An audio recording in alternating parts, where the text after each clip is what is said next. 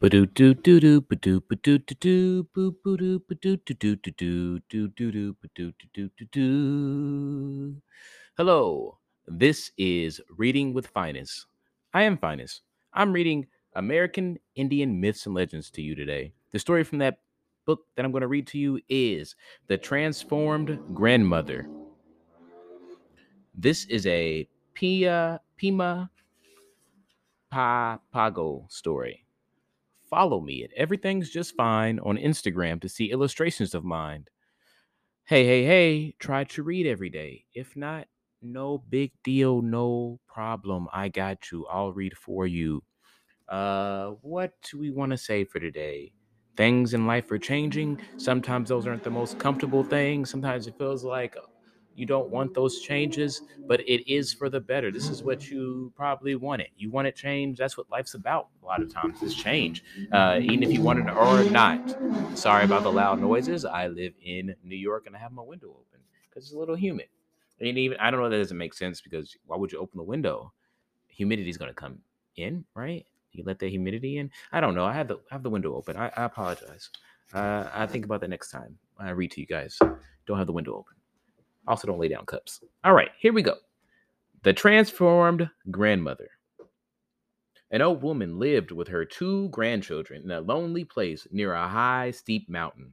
One day, she told the children that a plant which the Indians use for food grows on the mountains, and that she had made up her mind to gather some of it. She started toward the mountain nearby, and when she got to the foot of it, she could not see the top. Yet was determined to climb it. She took her cane in one hand and, singing her song, began to clamber up. She grew weary, sat down, and looked up, but the top did not seem any nearer. She began climbing again. She had to rest many times before she could even see the summit, and it was evening before she arrived there. She had suffered all the way, and her feet were bleeding from rocks and thorns.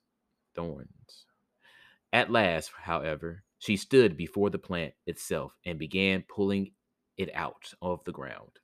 But she pulled it too hard, and away she rolled down the mountainside, the plant with her. Great stones and rocks rolled over her before her body reached the bottom. She was killed on the way, but it was said that the bones picked themselves up and started toward home, singing a song. In the meantime, the children had begun to feel anxious for her. As they sat around the little fire they had built, they heard someone singing or talking far away. Nearer and nearer the sound came, and the younger one asked what was making the noise. The older one recognized the voice of her grandmother, but knew from its strangeness that her grandmother was no longer living. She told the younger one that they must go into the house and close the doorway with a mine, a kind of blanket that is made from a weed woven like a basket. They went inside and held the mine over the door so that the woman might not enter. At last, she came and ran around the house many times, singing as she ran. The children wondered what they would do if she should break through the door. The girl said she would turn into a blue stone, and her little brother said he would turn into a stick burning at one end. So they dropped the mine they had held in their hands, and when the woman entered, there was nobody to be seen, only the blue stone and the burning stick. She stood calling, but no answer came. Based on a tale collected by Lucy Howard. Wow, that was cool and scary, and I loved it. And maybe next time I'll try to read in a more scary voice because envisioning that seemed very scary. A bone woman that just fell down like a mountain, just bones, singing and running around the house many times, singing bones, like probably messed up bones too. It's pretty scary.